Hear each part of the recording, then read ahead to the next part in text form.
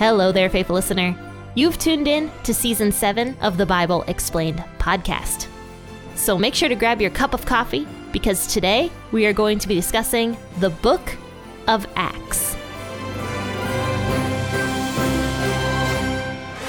Welcome to the Bible Explained podcast, friends and faithful listeners. I'm so excited that you're here to share a cup of coffee on this cold morning.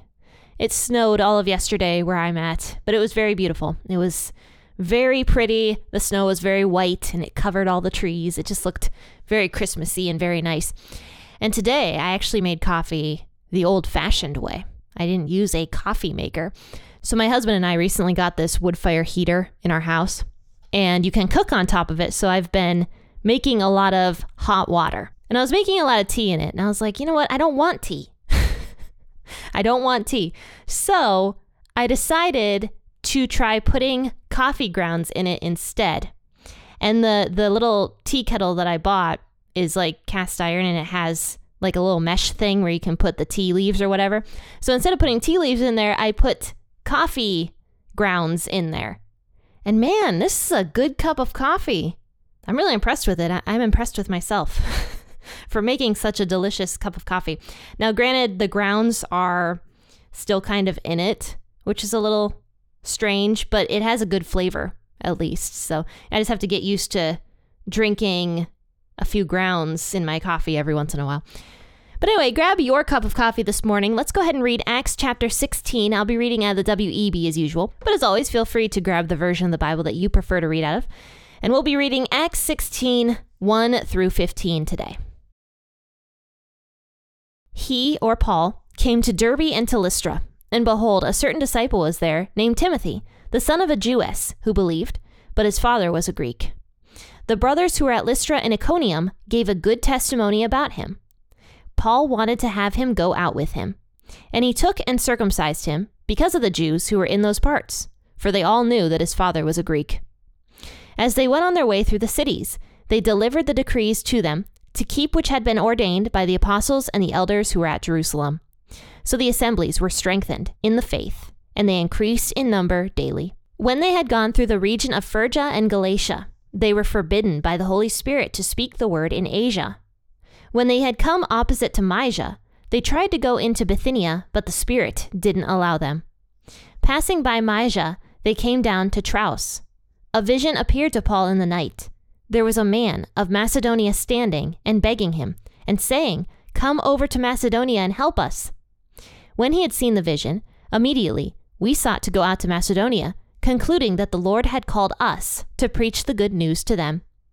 Setting sail therefore from Troas, we made a straight course to Samothrace, and the following day to Neapolis, and from there to Philippi, which is a city of Macedonia, the foremost of the district, a Roman colony. We were staying some days in this city.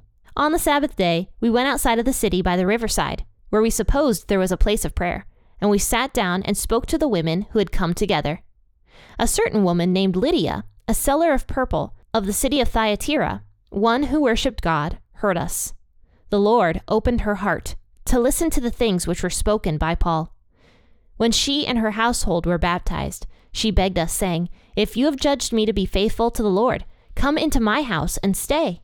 So she persuaded us. In Acts chapter 15, you'll remember that Paul and Barnabas had a pretty decent fight. Like it was actually a pretty big fight because Paul and Barnabas ended up splitting and no longer being partners for any of the missionary journeys.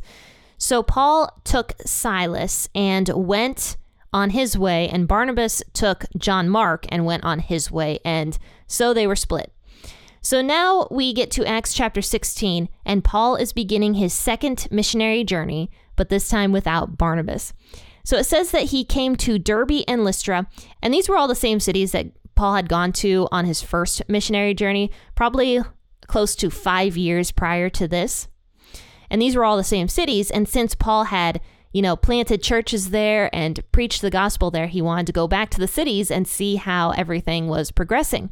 So he gets to Derbe and Lystra, and while he was there, he met this man, this very young man named Timothy, and he was the son of a Jewess who believed, but his father was a Greek.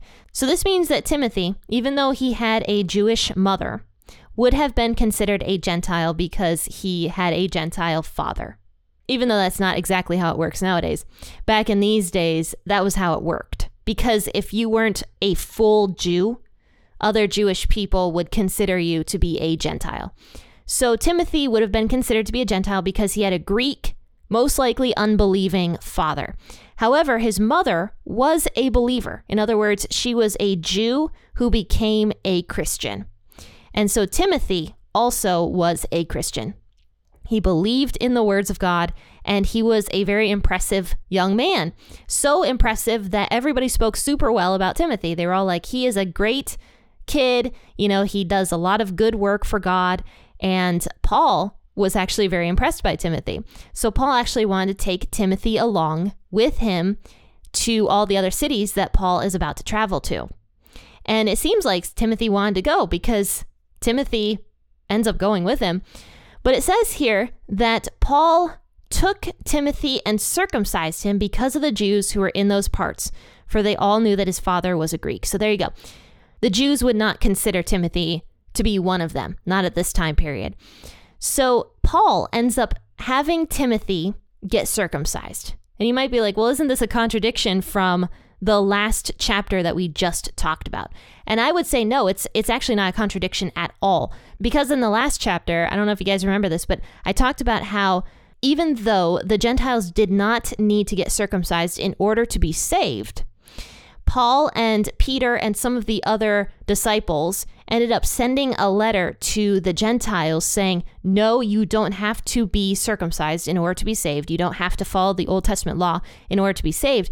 However, if you want to get along well with the Jews of the region, do these things. And so they gave a list of a handful of things that the Gentiles could do, not only to have healthier, better lives themselves, but to also get along better with the Jews of the region. And so when Paul takes Timothy to get him circumcised, it's in the same realm as that. Paul fully believes that circumcision is not required for salvation. And he restates that multiple times throughout the scriptures. We're going to see it mentioned in Romans. We're going to see it mentioned in Galatians. And yet Paul wanted to circumcise Timothy.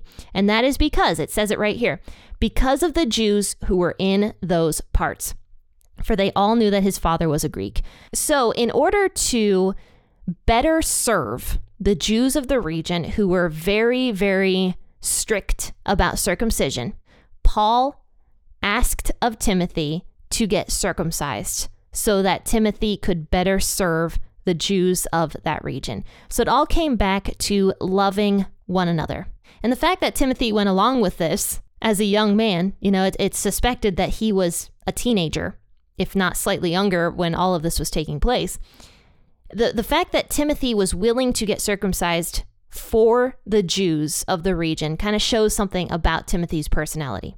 He was willing to do something extremely uncomfortable out of love for other people so that the message of the gospel could better be spread to other people. In our own lives, like you and I, even if we believe that something we are doing is fine, like for example, drinking, say you are okay with having a drink, but somebody else is not okay with having a drink. Out of love for that person, you might abstain from having alcohol when you hang out with them because they are uncomfortable with it. And so it's kind of in the same realm as this. Timothy was willing to make himself uncomfortable so that other people would feel more comfortable around him and be more willing to listen to the words of the gospel. So Timothy, he gets circumcised, and I do not believe in any way that Paul forced Timothy to be circumcised, but rather asked him, and Timothy was okay with it. He agreed with it. So it says that he circumcised him because of the Jews who were in those parts, for they all knew that his father was a Greek. So as they went on their way through the cities, presumably Timothy was with them, they strengthened all the churches during this missionary journey. It says the assemblies were strengthened in the faith and increased in number daily. So because of Paul and Silas and now Timothy, spreading the gospel even more to these cities and strengthening them and coming back. And I'm sure these cities were so excited to have Paul back with them. I'm sure they were extremely excited. You can see that they are becoming more strengthened, but not only that, they are growing in numbers daily. So now it looks like Paul, Silas, and Timothy are finished visiting all of the cities that they had previously gone to. And so now Paul is wondering what to do next. So the team decides that it will be a good idea to go into Turkey, in other words, into Ephesus. However, it says the Holy Spirit forbade them from speaking the word in Asia. But Paul did not give up, okay? He was very dead set, it sounds like, to go to Turkey. Like he wanted to go to Asia to spread the gospel. So instead of going to Phrygia and Galatia, instead he tries to go to this area called Bithynia, which is once again modern day Turkey, but a different city. And the Spirit didn't allow them. So the Spirit in some way was blocking Paul's team from going into Turkey and going into Asia. And you might be like, well, why? Well, because the Spirit wanted Paul to go to Europe, which I find absolutely amazing because you guys know that Christianity spread through Europe like wildfire. Like Europe was ready for the gospel. And even though it wasn't Paul's initial choice to go to Europe and to spread the gospel in Europe, that was where the Spirit was leading him. And Paul might have been like, well, why? Why am I not going to Turkey? Why can't I go to Asia to spread the word there? And it could just be that it wasn't the correct time yet, because we do know that eventually Paul made his way over to Ephesus. But for some reason, the Holy Spirit wanted Paul and Silas and Timothy to go to Europe first. And the fact that Timothy, by the way, is going up to Europe with Paul is also very interesting, because don't forget, Timothy's dad was a Greek. And so now Timothy's actually traveling up to Greece with Paul and Silas, and actually Luke now. Luke includes himself into all of this. So that just shows God's provision, because Paul meets Timothy, a young man who had a Jewish mother and a Greek father, who understood the languages, who understood about Judaism, who understood about the culture of Gentile life. And now Timothy is joining Paul's team. And very soon after, they are basically told to go up to Greece. And so that just shows how many doors God was opening with this. So it says that the way that Paul knew that he had to go into Macedonia or to Greece was because of this vision that he had in the middle of the night. It says, a vision appeared to Paul in the night.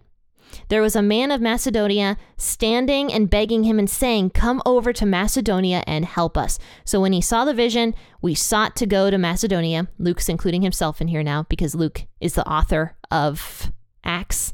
And so he says, we sought. So he joined the party. So we sought to go out to Macedonia, concluding that the Lord had called us to preach the good news to them. So Paul sees this vision and sees a man of Greece begging Paul to come and help in Greece. Paul concludes that this was a vision from God, and of course his team as well concludes that this is a vision from God. And so God is opening all of these doors. God is shutting the doors of where he doesn't want Paul to go at this point in time, but he's opening these other doors. He's opening the door because Timothy's now joined the team, and now he's seeing a vision of a Macedonian man. Clearly, the Holy Spirit is guiding Paul to go to Europe.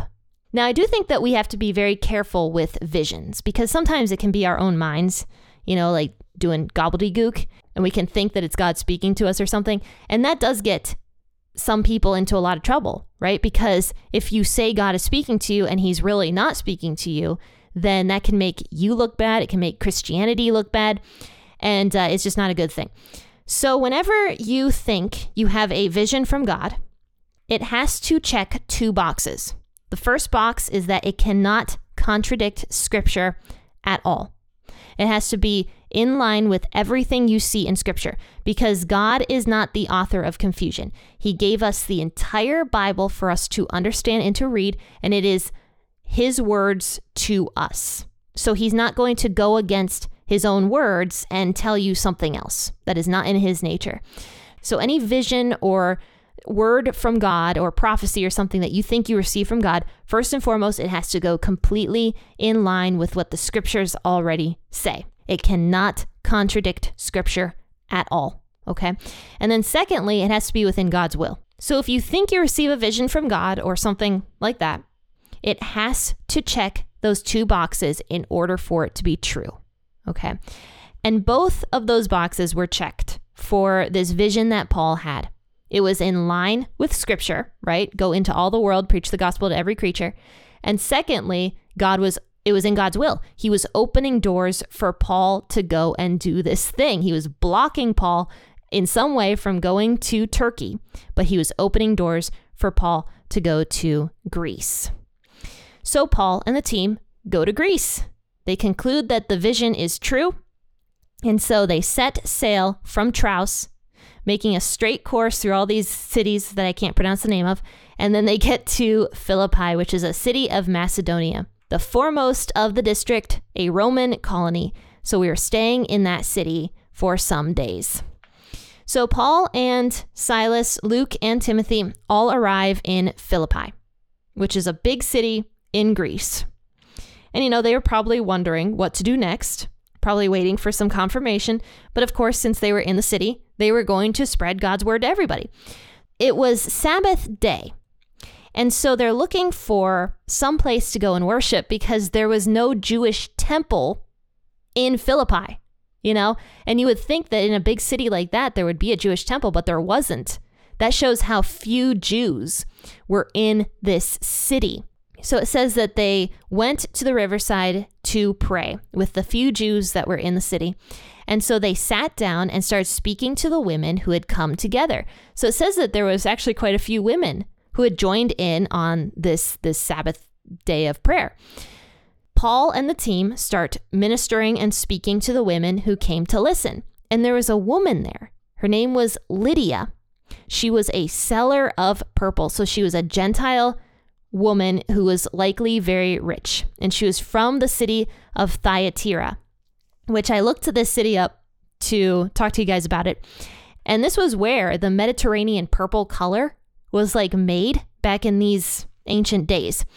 And I actually shockingly know how it's done because I watched a documentary on it a year ago, and I didn't forget it because I thought it was really strange how they do it. They gather these sea snails, a very specific type of sea snail in that region, and they boil the snail. The snail's dead, obviously. They boil the snail, and after a while, the snail's skin or something produces this purple dye. And it's a very difficult process because if anything goes slightly wrong in it, it can turn a different color. It can turn pink or blue or something. You want to get that nice, deep purple color, which is very hard to achieve. So back in these days, purple was extremely rare because of the arduous process of gathering the snails and doing the whole boiling process or whatever and extracting the color. It was an arduous process. So Lydia, who was a seller of purple, likely had a business in Thyatira and lived in Philippi, and maybe she gained her money from doing that business before, or maybe it was a family-run business, or maybe she even ran it from Philippi. Maybe the business would send her the purple after it was done and she would sell it in Philippi. I don't know, but Lydia was the seller of purple. And so she likely was very rich also because of this. So she was actually at this meeting and she worshiped God as well. So even though she was a Gentile woman, she still had a heart for God. She still worshiped Yahweh, but she didn't know about Jesus yet. So she's hearing Paul's words and her heart is just being opened, she's listening and understanding the words that Paul is speaking. And she's just yes, this makes sense. Jesus died for my sins. And she ends up becoming baptized along with her family. Her entire household was baptized. And I don't know if she was married or not, but she gets baptized. And so she becomes the first convert that we know of in this area of Greece. She was the first Gentile convert in this area, which is very amazing because none of us have really any clue how this could have affected Paul's ministry moving forward, like specifically Lydia becoming a Christian very, very early on. She had a lot of influence. She was likely very rich. She likely knew a lot of rich people just because of the business she was a part of. And now she's a Christian.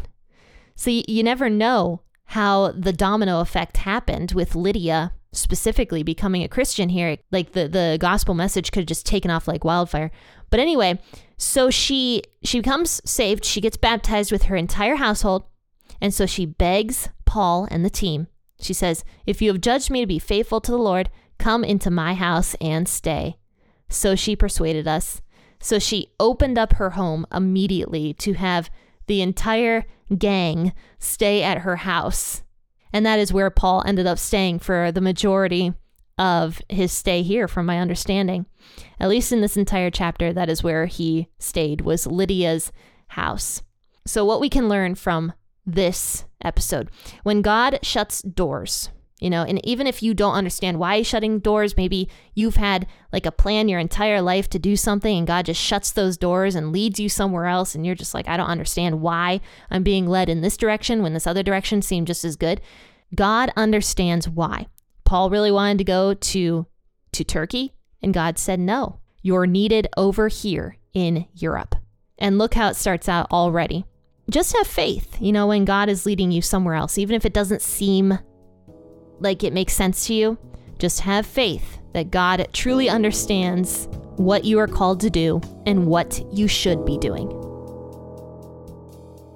Alrighty, faithful listeners, don't forget to tune in on Sunday for the Christmas special that airs at midnight. Technically, it's on Monday at midnight in the morning. But Sunday evening, December 24th at midnight, I will be airing the Bible Explained podcast Christmas special. Okay, I do this every year, and I always enjoy it, so I hope you guys stay tuned for that and enjoy that. But friends and faithful listeners, I will see you all tomorrow for an episode out of the Old Testament. And until then, happy listening, and God bless.